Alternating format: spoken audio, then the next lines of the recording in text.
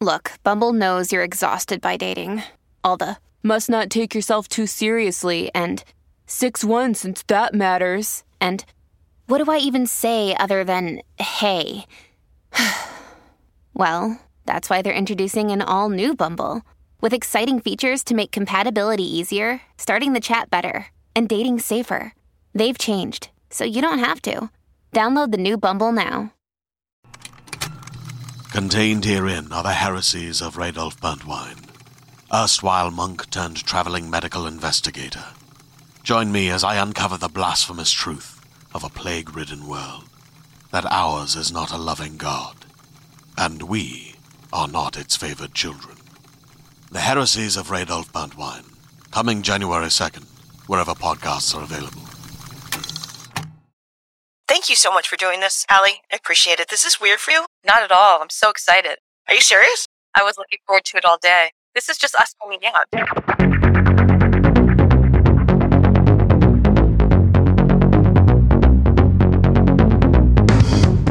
Hello. Thank you for joining me here on Reppin'. I'm Evelyn, your host. You know that saying, nice guys finish last? That's not always true, but it can make it harder to succeed. But my next guest has proven that nice guys do win. She's a media expert with over 25 years of experience in entertainment and television. Her credits include producing with ABC's Good Morning America. She followed that up by launching and executive producing Global Shopping Network, and then she became one of the original producers for Barbara Walters' The View. And if that wasn't enough, she continued and worked with Al Gore on Current TV. Now she's got her own consulting firm where she specializes in strategic communication, executive presence, reputation management, all the way to leadership coaching. She is someone that powerhouse people like Tyra Banks and Alex Rodriguez have on their teams to help them with their business.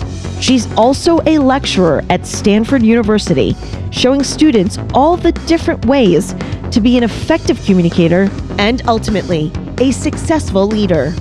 She has risen to every challenge, navigating the oftentimes volatile entertainment industry and its personalities, and every single time she has handled herself with class, integrity, and kindness. How do I know this? Well, I've watched her lead by example for over 20 years because she was my former executive producer, someone I respect and adore, and she is also one of my best friends. I am so thrilled to have her. Please meet Allison Kluger. First of all, Allie, thank you so much for doing this with me. This is really a full circle moment because we've known each other for a minute. You were responsible for giving me my first job out of college. So thank you so much for coming on and talking to me. Your experience is incredible, but why don't you let listeners know a little bit about your background, because you've done so much that it's almost impossible to cover all of it. So tell us a little bit about your background and your experience in television production and what you're doing now. First of all, Evelyn, this is so special, and it is full circle. And we've known each other for more than a minute. We're up in the double decades, even though I know we're both very young. So I don't know how to work out that math. I started off in television very early on. I went to University of Pennsylvania, and I interned at Good Morning America my junior summer. And I remember saying to myself, I'm going to work here when I graduate.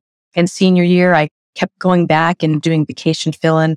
And all my friends were like, you're crazy. You're putting all your eggs in one basket. I said, I'm going to work at Good Morning America. And sure enough, I got the job and I started working there 3 days after graduation. I spent 8 years there and I did all different kinds of segments, traveled all over and came up with story ideas and coached people. The greatest job, but as many of us find, first of all, being a young woman, staying somewhere a little bit too long, I hit that ceiling. And I got called to a new shopping network called Q2. And boy, did I think my career was going to go in the dumps, but they were paying me twice as much, Evelyn. And so I felt like I had to take this chance. Yeah, they doubled my salary. So it was a totally mercenary decision. Strategic move is what I call it. Yes, Allie's got to make more money. Yeah. And I went over there to produce. It was run by Barry Diller and Diane von Furstenberg. I went there to produce, and I ended up being an on-air talent. I sold products for 4 hours straight. So I'm a great storyteller. And I learned how to really be persuasive. And after a couple of years there, I went and I helped start up another shopping network called GSN, which is where our story begins. I was executive producer, and it was 16 hours of live television. And this wonderful young woman named Evelyn came in. And I might be the most fun interview we've ever had, right? Well, when I first met you, I thought you were like 22 because you were super tiny. And frankly, you looked like you were in your 20s. And I was like, wait, there's a 22-year-old as an executive producer? Like, what the hell? But I remember your being so nice. It was scary almost. You know, as an executive producer, I was thinking like, you know, this sort of big, huge, scary presence. And you were just incredibly warm. And you had all of these gossip rags strewn across your whole desk of like People Magazine. Yep. Inquirer, I think it was. Guilty as charged. Yeah. And you were super nice. And that was a fun interview because it really wasn't an interview per se. Well, you know, I'll just be a little transparent here and we'll let everybody know that basically after the basics were gone over your experience and why you wanted to work and what you can do, then we just started talking about pop culture. Yeah. Celebrity gossip. Yeah. Yeah. And I think he probably went head to head with me. I hadn't met someone so knowledgeable as I am. We had problems. It wasn't knowledgeable. I like your spin, but we actually had issues with how much celebrity gossip we both knew. Yeah, and we would pick each other out whenever something new happened. Yeah. But do you know this? Oh, yeah, I know. You scoop me. I hate when you scoop me. I don't think I have ever scooped you. And at this point, you're way ahead of me because I can't absorb any more outside stimulus at this point. It's true. There's too much coming at us. But yeah. So I stayed there for a few years and managed it, created some shows, did on air. And then what's interesting is ABC called me back and they said, we have the new show, The View. My dream was always to work with Barbara Walters. I had actually been offered a job with her right out of college as well to work at her Barbara Walters special. Even back then, I realized that if I was the lowest person on the totem pole in a staff of 7, my upward mobility would be very slow. But at Good Morning America, I had a bigger chance of getting promoted. But I always said I wish I could work with her. So it was a dream come true. And I helped create the show and was one of the coordinating producers in the control room and worked with writers and producers and directors. And it was a great job. She's a very special woman and she really shaped a lot of my views on how to behave. And then I moved to California, and my husband wanted to go to the Graduate School of Business at Stanford. And I had to figure out how to support us. So that's when I started pivoting into a startup, a .com. And then I went to interactive television. And then I went to MSNBC. And then I had an opportunity to start a network with Al Gore. I took that job not for the money, but because I really wanted the experience of working with the vice president. Yeah. He wasn't a vice president then, but he was awesome. Still Al Gore. Al Gore, man, the environment. I think that one of the amazing things that I sort of wanted to say, and I've said this to you a bazillion times privately, and I certainly would be happy to say this publicly as well. One of the many things that people need to know about you is literally from jump, regardless of whether you were an intern or a PA. In my case, I was a PA, a production assistant, which is right out of school. You were always kind, regardless of hierarchy and rank, to everyone. And when you're just getting out of school, you hear a lot of scary stories about the entertainment industry. Also being Chinese and my parents were immigrants. Yep. It was not something that I was supposed to do. Like you just don't, I didn't see Asian people around me, let alone in the entertainment industry. So breaking in was like, what? And all the stories that you hear about the entertainment industry, and many times is true about how cutthroat it is and how political it is and how volatile it can be and how difficult it can be to succeed and how it's hard to find genuinely nice people. And that's all true in varying levels. But Allison, through everything, and you and I've worked on 2 huge shows because after the Shopping Network, coincidentally, we ended up both on The View. Which was fabulous. Which was amazing. And, you know, that show had much stronger personalities. And I don't mean like on screen, I mean off screen. And, you know, I, again, was still just out of school, was witnessing a lot of chaos and the politics play out. Yeah. And through it all, you navigated it without ever compromising your kindness, your compassion, your diplomacy, your integrity, and your character. I think, you know, certainly back then, and now that I have 20 some years under my belt, I feel even more confident in saying how much more aware of that and how much more aware how difficult that can be to succeed in this entertainment industry, which is wonderful, but it is very competitive. I know now more than ever how difficult it is to navigate with your integrity and character intact. And you are that person. You have never been anything less than gracious, super smart, really talented. And I'm so thankful that you were one of my mentors. You continue to be one of my mentors. You're one of my best friends. And you're always showing, not telling, truly that you can succeed without being an asshole, essentially. Thank you. I appreciate that. How did you learn how to, be self-assured, self-realized, and know you don't have to politicize everything and be crazy and chaotic to succeed? I agree with you. And thank you for all those kind words. I actually think you embody the same qualities, and that's probably why we are connected so much on a personal level. From a very early age, I was really sensitive, Evelyn. I had my emotions wear on my sleeve, and my mom taught me from a very young age to lead with love. And she'd say to me, someone was being mean to you or bullying or anything, she's like, hurt people. So try to look at it with empathy, because maybe they're going through something and it's really not about you. And so a lot of it was putting myself out of it and trying to recognize, is this person going through something? Is there pain? In the early years, it was much harder. I didn't have the maturity, but I had a very strong moral compass. And I can give you a quick example. When I started working at Good Morning America, there was this wonderful correspondent, Joel Siegel, and he did all the movies. And he was great. And when I was an intern, he was really kind to me. And when I started working there, what I didn't realize is he tends to haze the new people a little bit. And he, in front of a lot of people, kind of gave me a dressing down about something that really made no sense and wasn't warranted. And I was so embarrassed and hurt that he would do that to me. I didn't say anything in the moment. I just took it. But the next day I saw him in the hallway and he came up to me as if nothing had happened. He's like, hey, Allison, how are you doing? And I just said to him, and I was, I think, 21 years old. And I said, Joel, I'm really upset with you. I admire you so much. And you've been so good to me here. But how you talked to me yesterday was really demeaning and it wasn't deserved. And I'm too hurt right now to talk to you. And he was so taken aback. The reason why it worked was because I didn't scream. I didn't yell at him. I didn't call him names, but I just told him my truth. And he said, Allison, I'm so sorry. I apologize. I didn't realize. And it never happened again. And it was a big lesson for me because there's something about you have to role model. Like I can't be responsible for other people's bad behavior. All I can do every day is show up the way I want to show up as the best version of myself. And having also started as an intern, right? And then as a AP, having gone up each step, I remember what it was like to be low man on the totem pole and get more responsibility and then be an eventual leader. And how much a kind word meant to me and how much people hung on what you did and, you know, how you came in with your energy.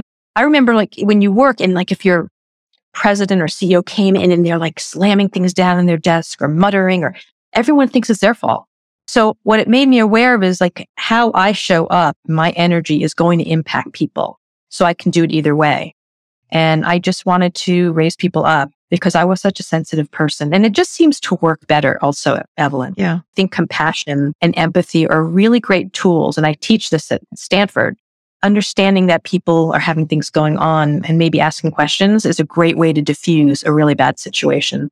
Which makes me go, okay, being kind and leading with kindness. I'm like, I mean, you're always kind. You're almost like way too kind to people sometimes where I'm going like, was that actually good or did it actually suck? I don't know. Because you're always too nice. Well, I'll tell you something interesting, Evelyn, is when I was working in Open TV, which was a digital place, I had that reputation. My team like really loved me. But the other line was, you don't want to see Allison mad. I don't think I've ever seen you mad. Yeah, that's what people like. I can't imagine you angry. And I'm like, oh, you should see me in the morning with my kids. It's a totally different scenario.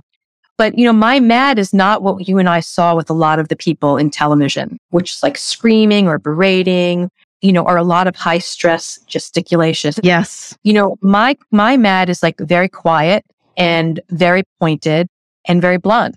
You know, I'm not happy with this or I'm disappointed, but I don't want to demean or diminish anybody. Right. You know, it doesn't make me feel good to make someone feel less than. And we all make mistakes. And sometimes people just aren't aware of their bad behavior.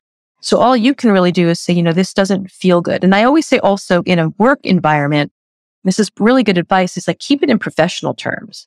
if someone's yelling at you, say, you know what, this is not very professional and it's actually not very productive. So maybe I'm going to walk away and we can talk about it later, but I'm not going to tolerate this. So as long as you keep it in a professional term instead of like, you know what, you're an asshole. Stop screaming. That doesn't work. Are you ready to shop? Rakuten's Big Give Week is back. Get 15% back at hundreds of stores, and it's all happening this week, May 6th to May 13th. It's the perfect time to shop for everything on your list for spring and summer, like clothing, outdoor gear, and travel. I know I'm using this week to stock up on some warmer weather essentials at Ray-Ban and Ulta, and I love that Rakuten even helps me save on travel at sites like Hotels.com. Rakuten really is the best way to shop, and you can save even more by stacking cash back on top of deals. Plus, during Big Give Week, that cash back is bigger than ever. With Rakuten, membership is free, and when you sign up and shop today, you get an extra 10% cash back boost. That's an extra 10% cash back on top of the 15% cash back. You won't see higher cash back rates than these. Go to Rakuten.com or download the Rakuten app. Rakuten. Shoppers get it.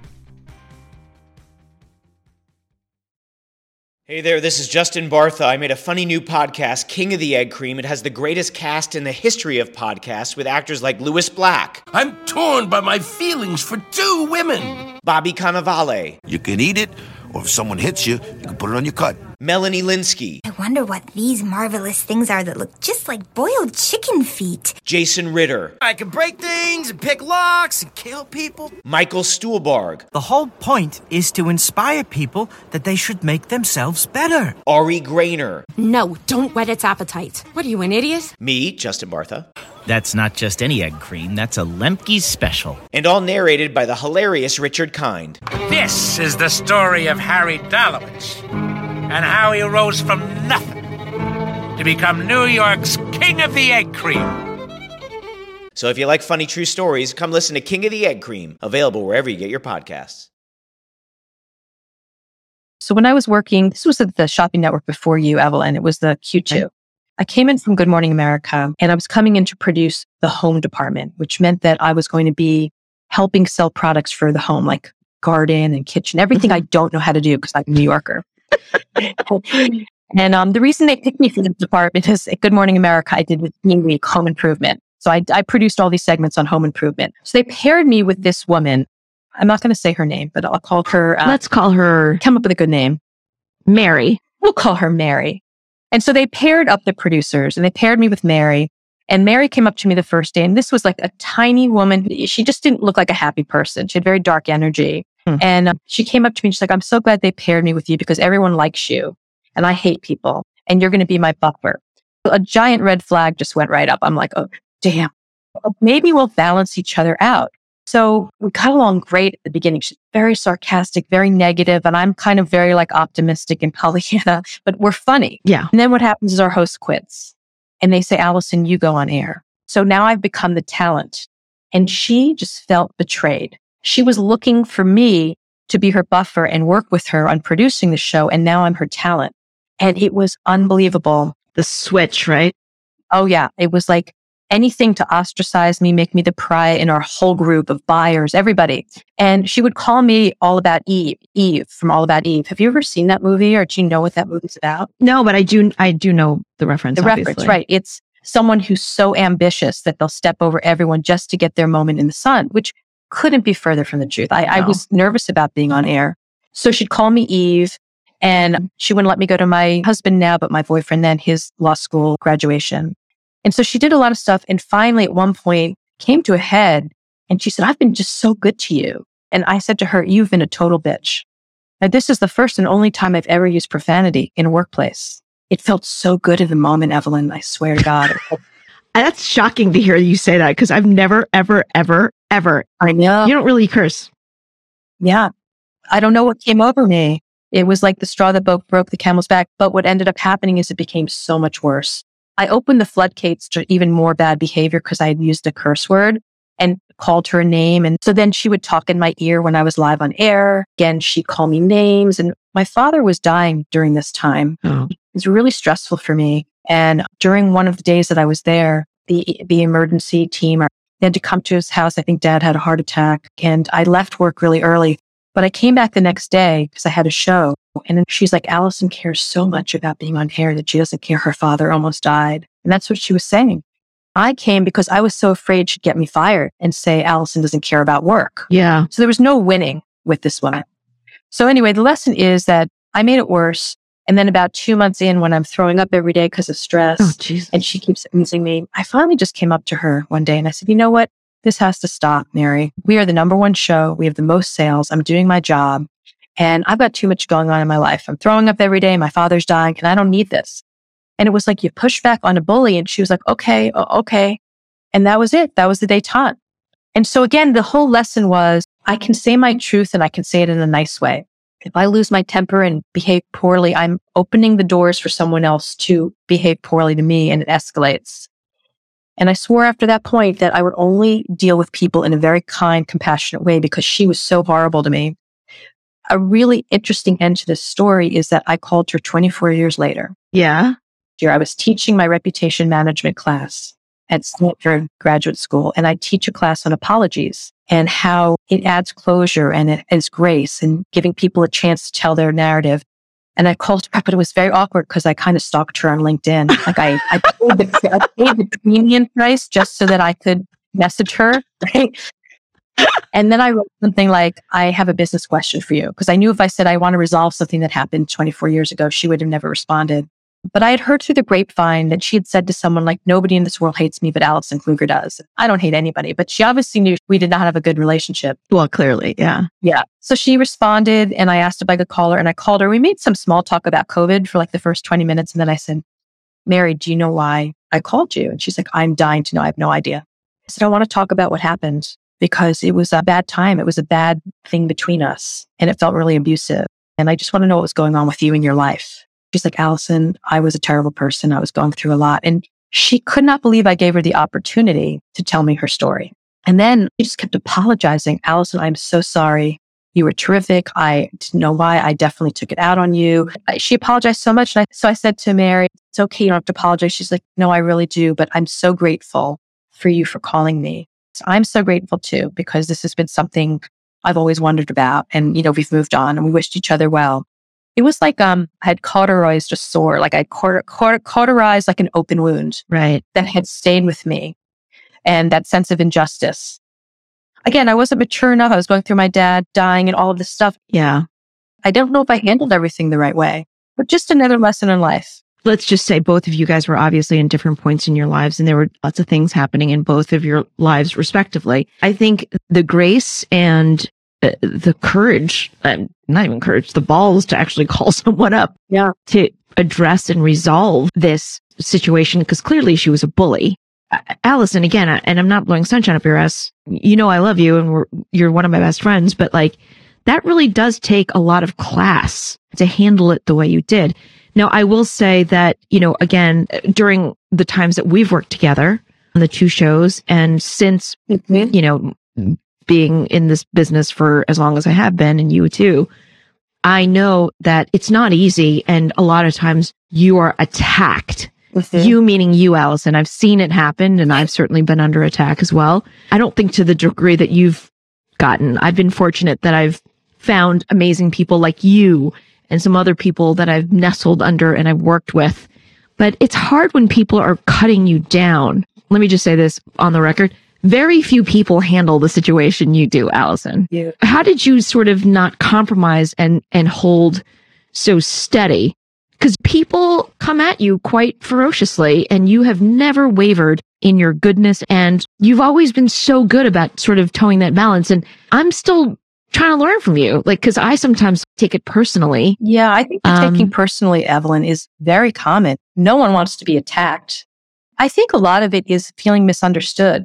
For me, the worst thing is being attacked is feeling misunderstood. Like my intent is called into question. I know for me, whether I'm doing a good job or not, my intent is always pure. But this is the one thing I told myself, and I don't know if this works for you, but I feel like you follow this too, is that you may not like me. I may represent everything you hate, even just by how I show up. I was a young, perky blonde when I got to GMA. Yeah. And there was an older female producer who just hated me on site. I represented everything that annoyed her. You know, young, perky, blonde, seems to be privileged. Nothing could possibly be wrong in my life. Right. Right. And she just talked to me horribly and kind of made fun of me and all of that. I don't know what was going on in her life, but this is what I said to myself. I'm not going to ever make her like me, and that's fine. But I'm going to work so hard that she can't say anything bad about me or my work ethic. I said, because no matter what, I'm going to be the best at what I do. And that is how I won her over. It might have taken a couple of years, but she really respected me because she saw that I was smart, that I worked hard, that I get along with everybody. I'm a problem solver. And that's what I really believe is foundational, because people are crazy. And in the television world, as we know, it's very un-PC. These days, I'm sure it's changed, but, there was really bad behavior and people acting out. It was almost funny at times. But what I found is be quiet, nod, say your truth if you have to, defend yourself, but don't rise to their level. It's just going to give them permission. I teach in reputation management that, again, if someone's like screaming or whatever, and you meet them where they are, it just is like a flame that explodes. But if you put a warm blanket over that flame, you're going to put it out. Yeah. When someone's really nasty and they're doing something and you say something like, wow, you seem really upset. I'm so sorry. What can I do for you? How can I make this better? All of a sudden, they have nowhere to go. They can't keep screaming at you. All of a sudden, you've offered them empathy and you watch the wind just go out of them. And they'll go like, yeah, it's really unfair. This has been happening. And I'm like, wow, that is terrible. Is there anything I can do to help? And all of a sudden, you've really turned it. And that has worked for me my entire career and in life. Yeah. It's not like I'm this perfect, wonderful person. It is strategic. And this is what I teach people. You can meet them where they are and nothing happens. Or you can try the empathy, presence, listening route and see what happens then. Because people just want to be seen and heard. I'm definitely still learning from you because I still find it very difficult to have very big, powerful personalities come at me and sort of like lose their shit. And I need to sort of diffuse it. I think I've gotten better. I've used to be completely leveled by people, but I think through life experience and time and age. Yeah. And learning from you and watching you do it, you make it seem effortless. I'm still grateful that I kind of can look to you and say, oh my God, what the fuck do I do? You know what I mean? Evelyn, I've got some years on you, right? I have some years on you. Yeah. And I think you're really discounting what I've observed in you in all the years we worked together and all the years we've known each other. I think when it's happening to you, yeah.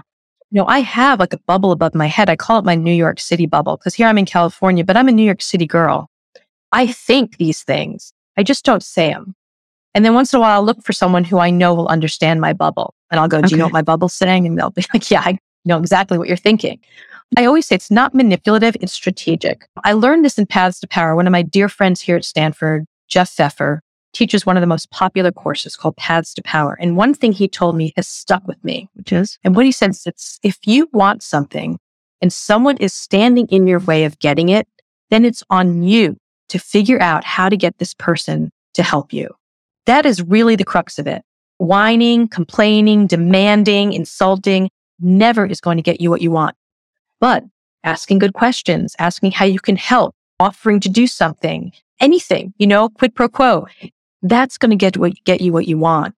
And so I'm very aligned with that philosophy in life. And I'm very aligned with being strategic and thinking about what does this person need to hear or see for me to move the needle. So I teach in strategic communication here that it's very important to have aim.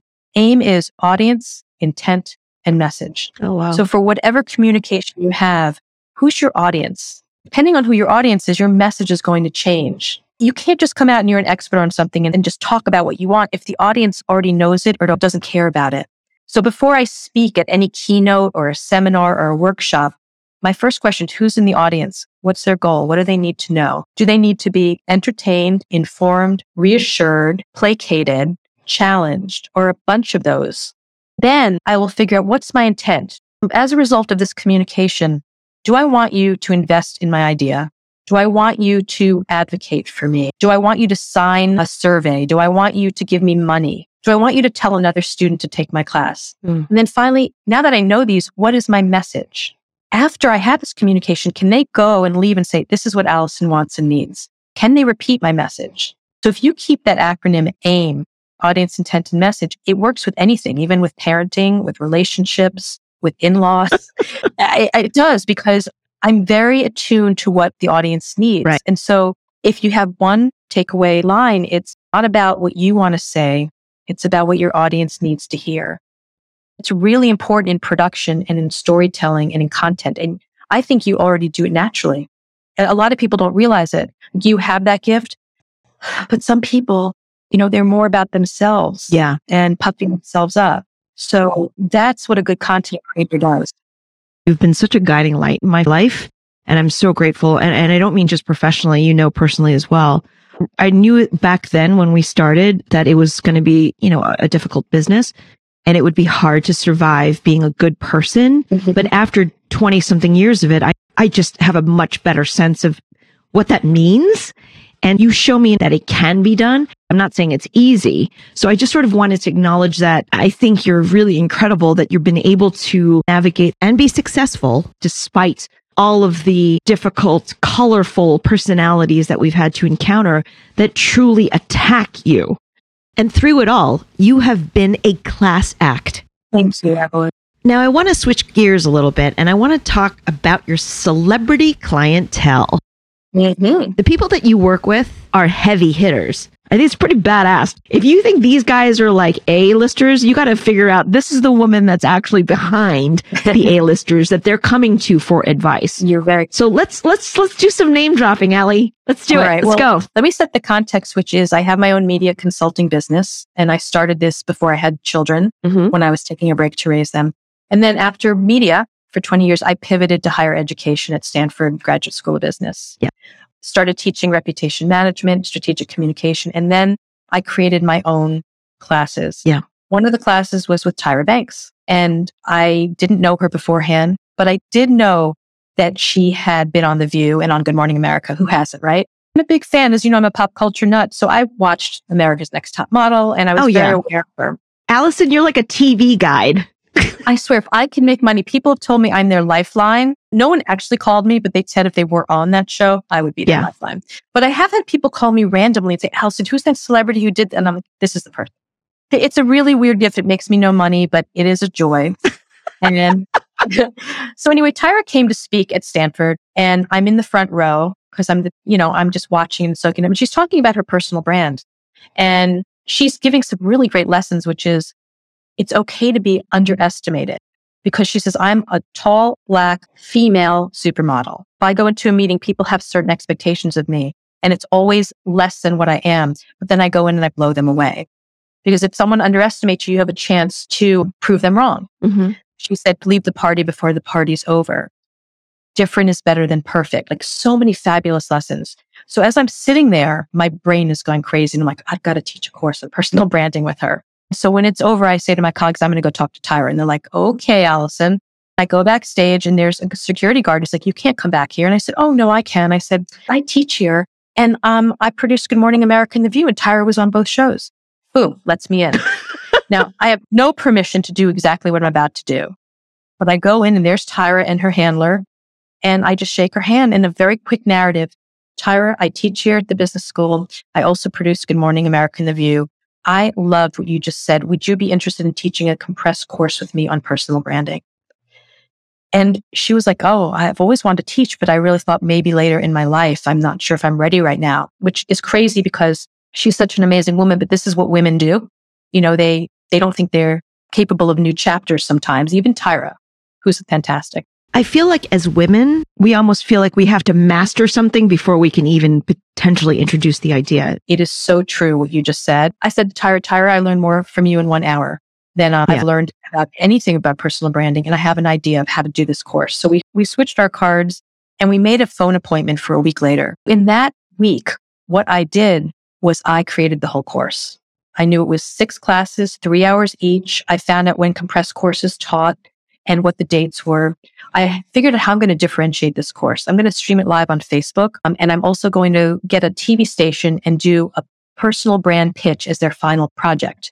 And then I figured out the textbooks, who were branding experts, who were social media experts to help you figure out how to broadcast your personal brand. And I just created this whole class.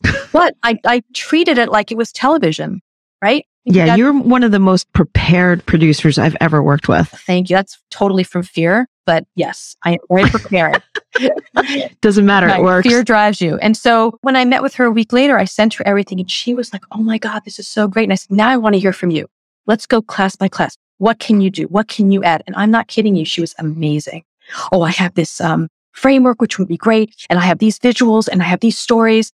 And she's like so brilliant. She's one of the most brilliant marketers I've ever met. And so then I redid and I said, Tyra, you have to commit to either these 2 weeks or these 2 weeks. Right. All classes. And she's like, okay, I'm going to commit to this. And this is my backup.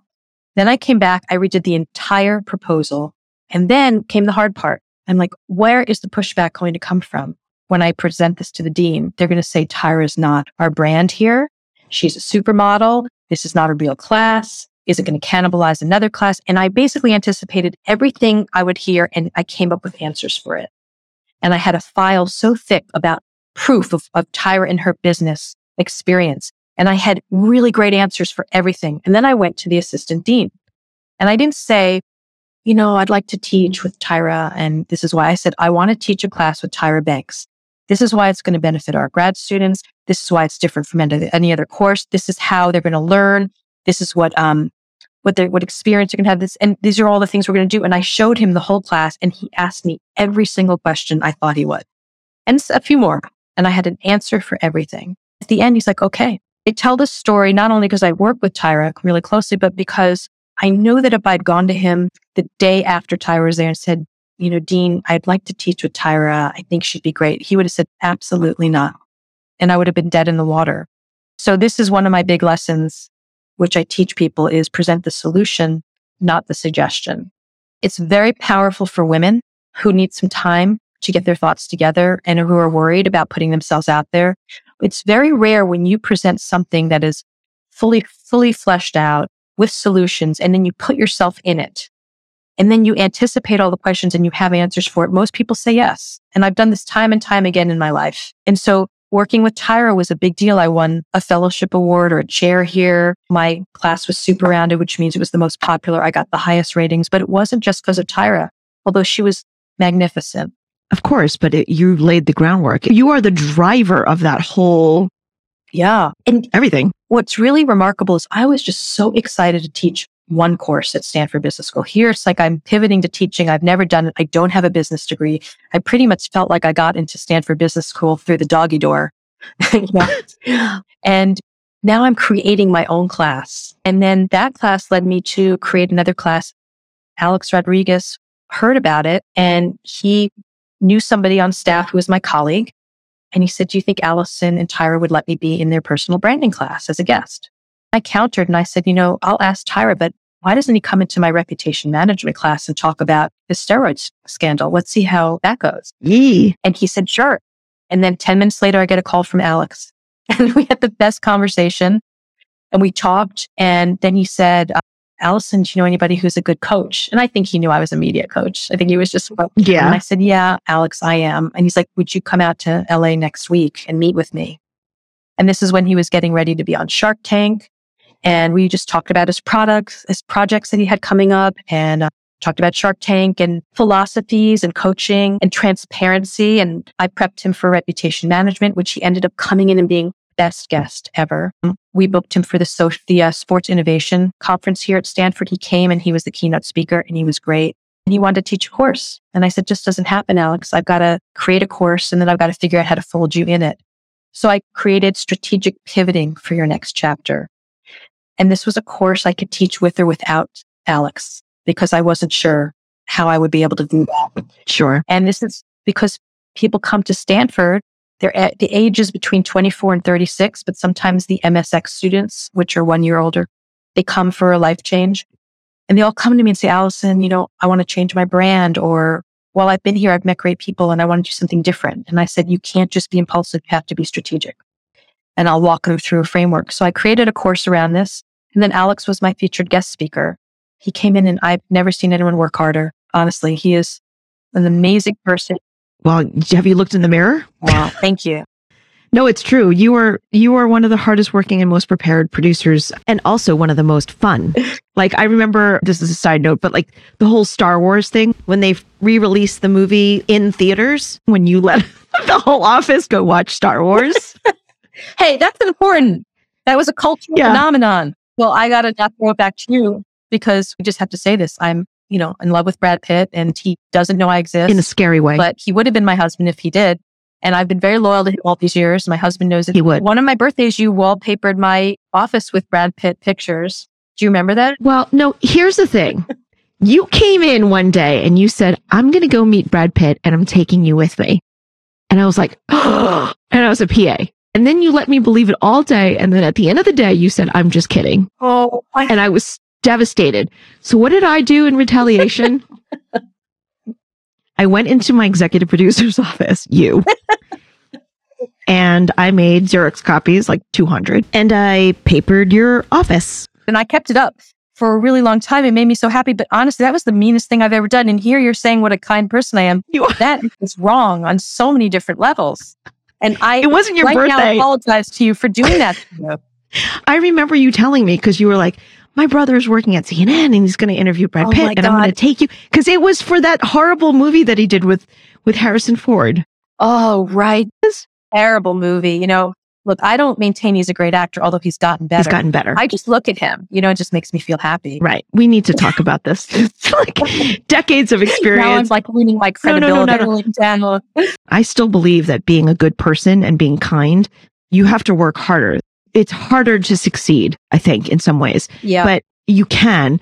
And I think through all of the years that I've known you and all of the different situations we've been in together, I have seen you do nothing but display goodness and kindness and still succeed. Thank you for saying that. And I do believe that like good people finish first. I really do. I'm a very spiritual person. And I believe that, kindness attracts kindness and that you can't, just like I said, be responsible for the people who aren't.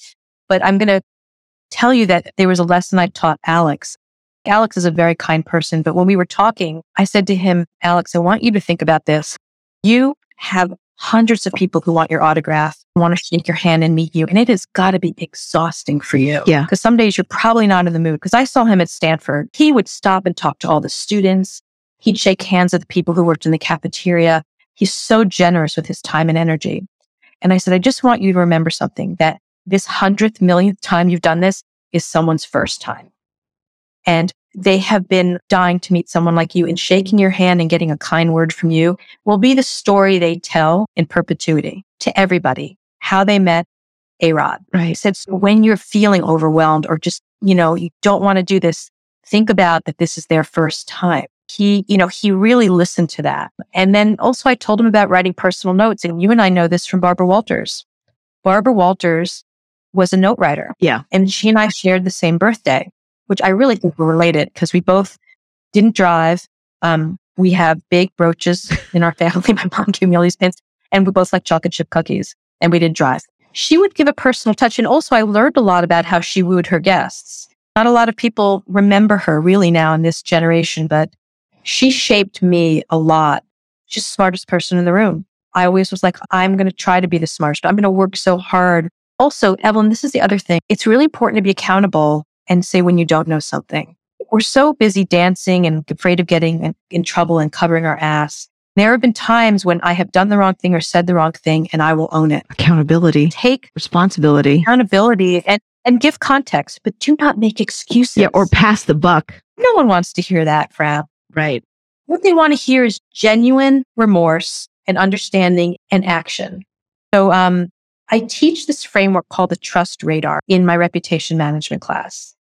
Basically, it's the 4 tenets of how to make a situation better. And it's by Daniel Diermeyer in his book, Reputation Rules. And what he says is to earn someone's trust back or to help with a reputation issue, you need, first of all, empathy. Empathy is, I'm so sorry how that must have landed on you. That must have really hurt you. And then you need transparency. I did this because of this. What's happening now is this. And you tell people what you can. And then you need commitment to making it better. The commitment is, because of this, I'm going to do this, or I will never let this happen again, or I'm going to call this person in to help me next time. And then there's expertise. If I can't do it, I'm going to find the right person to make this better or to do it. So again, it's empathy, commitment, transparency, and expertise. That's how I coach people in reputation management to help solve the issue. Just extraordinary. I know these principles, values, philosophies are who you are as a person. Everything that you've talked about and everything that you're teaching, A-Rod and Tyra, all of these other people, your roster can go on and on and on. You're basically teaching who you are and how you navigate through life. Like, how much of this, all of these classes, all of these ideologies, it truly is who you are, Allison. Evelyn, thank you. I have never felt more happy in my life than I do now. And I know you and I, when we were talking before this, we talked about imposter syndrome. Yeah. And I've had imposter syndrome my entire career, and people don't think so. You know, everything must have gone smoothly for you. But I was driven by fear and fear of failure and pleasing people and difficult personalities, all of that. But what kept me going was, as long as I do the work and I do it well, I can always fall back on that. And no one can say that I am not a hard worker. No. So that's my foundational way of dealing with imposter syndrome. Right. And then the other flip side is, when I don't know it, I don't pretend. And I say, I don't know this. Can you help me? Or I still don't get it. Who can help me with it? Because if I pretend, I'm going to fail. I think that at this point in my life, I created courses that literally teach what I believe, which seems so egocentric, but for some reason, these lessons really resonate. So what I do is really aligned with what I believe in. And since I teach personal branding, people have said to me, what's your personal brand? And I think this is what you're saying. I am blunt, but kind. I'm a New Yorker. I don't waste your time. And I'm going to tell you like it is, but I'm going to do it in a way that doesn't diminish you or demean you, but inspire you. Blunt, is just my New York word, but what it means is I really care. I think that's why people really like what I say and like to work with me, is because they know I'm not bullshitting them, but they also know that I care so much about their success. And it always comes with recognizing what they're doing well already. We call it the Stanford sandwich. I hate to put something like this in a formula, but whenever I am coaching someone, when I first meet them, I'm analyzing them and I watch how they communicate. And so what I'll say to them is, you know what you do really well? You do this, you have great eye contact, you're very expressive, whatever. And so that's the part of the sandwich, right? Like here's what you do well. And then the meat of it is, but you know what you could do to elevate? And then I give the meat. And then at the end I go, but you're doing so well already, you're already ahead of the game. That's what a Stanford sandwich is. Okay. Is like you bookend it with positivity. Mm-hmm. That's just a way I approach life before I even knew it was a Stanford sandwich. The point is that don't be a smart aleck. Don't make somebody feel less than or insecure. You're not going to get what you need and they're not going to get what they need. So blunt but kind is how I want to live through my life. I have this guest come in who teaches radical candor. Her name is Kim Scott. She says, you can challenge anybody directly if you care equally. And she wrote a whole book on this and she comes and speaks. And she's like, and if you challenge someone and you don't care, then you're basically in the asshole quadrant. Right? I guess so. I don't like to ever be in anyone's asshole quadrant. No one wants to be in the asshole quadrant. No, I mean, it's dark. So it is dark. But I guess what I'm trying to say is I want to walk the walk. You do. I want to lead with kindness. It's done very well for me in life.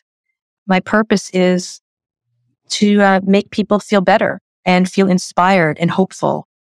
And then I feel like I've had a great day. I really do. You are truly one of the best people I know. You were my executive producer at first, and somehow along the lines, we became friends. And you really are the sister that I want and I look to. And I'm so grateful for your friendship through the decades and through life. You definitely walk the walk. And I've seen you do it constantly during the worst situations, like the worst situations. I've seen you do it. And you've handled everything with class and love. I want to be really petty for just a second. And I want to say to A-Rod and Tyra, I had Allison first. You can definitely say that. You're the sister of my soul, my little sister who inspires me. Listen, Allison, you're going to have to come back in the future. So I ask all of my guests to do our signature sign off. So Allie, let me know who you are and what you represent. I am Allison Kluger, and I represent a fast-talking, fast-walking former New Yorker who leads with love and believes that it's not what happens, it's how you choose to deal with it. Love, love, love, and thanks to Allison Kluger for first always being an amazing and beautiful friend, surrounding me with strength, support, patience, love, and someone who has been with me through, well, a lot. Thank you, Allison, for coming to guest and for sharing your time, your stories, and your light with me and my listeners. The lessons that Allison shared with all of us today is something we can apply in our daily lives. Kindness, empathy, integrity. They're all strengths. You can be all of those things and succeed. Now, if you like this episode and you want to support this series, you can do that just by sharing, subscribing, and downloading. And what would be super cool, and I'd really appreciate it, is if you can leave a review. Now, I've had some great guests on, so go and check out the back catalog and see who said what and who you can relate with. Next up, I have Canadian actress Romina Dugo from Designated Survivor, Nurses, and Rookie Blue. She shares some life lessons that she learned when she was losing her father. At the same time, they don't want me to give up on my own job and career and path. My dad was so proud of me. So at a certain point, it occurred to me that if I couldn't be there at all times for my dad anymore, I would make the decision to be there for someone else's sick and dying parent. And that's how hospice volunteering took shape. Hi, everyone. I'm Romina Dugo, and I'm coming to Repin. Are you? Always thank you to my incredible crew, to Nelson De Niro Pinero, who shares his time, talent, and always love and thanks to Gracie Kong. Repin is a Suburban Outlaw Productions. Until next time, stand up and represent.